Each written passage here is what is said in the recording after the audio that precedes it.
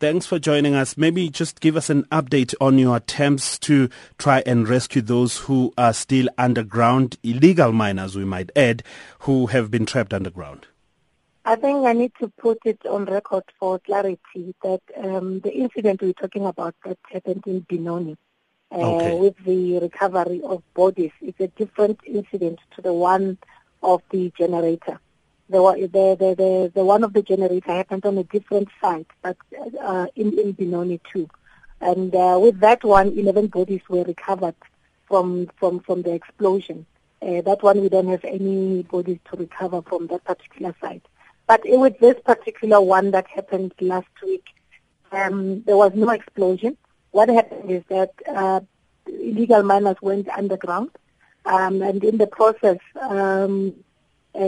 there was lack of oxygen where they were trying to dig out, and we believe that that's what caused the 3 bodies that are still trapped underground to be there. Unfortunately, attempts were made by the department with the rescue services to recover the bodies, but as you can as well be aware, that the conditions underground were not even safe, and we couldn't afford to risk more lives, and therefore we had to suspend the recovery of the 3 bodies at that point in time.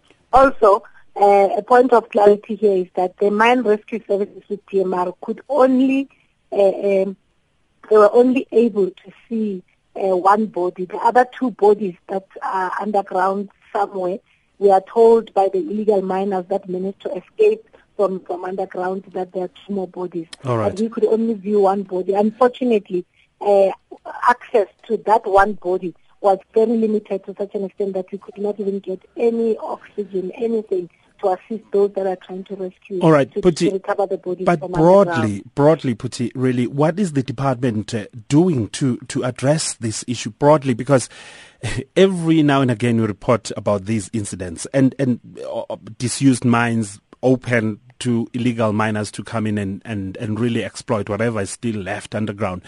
I'm talking about syndicates right now that we get reports of, but also the owners of those mines that are lying there unused. What is the policy on that? What we need to understand is that these mines are not owned by anybody. And these are not even mines. They are old mines that have been closed. And attempts were made by DMR and the mining companies, as we usually do with every closure of a mine, to seal off every opening of those mines. What happens is that the illegal miners continue to go underground and blast open those particular shafts that have been shut down. Sometimes they don't even go to they don't even open the shafts themselves, but they dig holes and trenches around the old mines in order to gain entry. These are not mines that are owned by anybody, but these are old mines that have been shut down.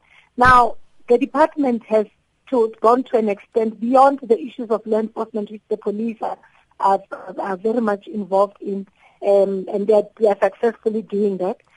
The department has gone a mile by introducing what we call illegal mining forums, where we talk to people whom we think are involved in illegal mining to show them the risks and also to assist them to get to show them the legal route if they want to go into mining. Okay.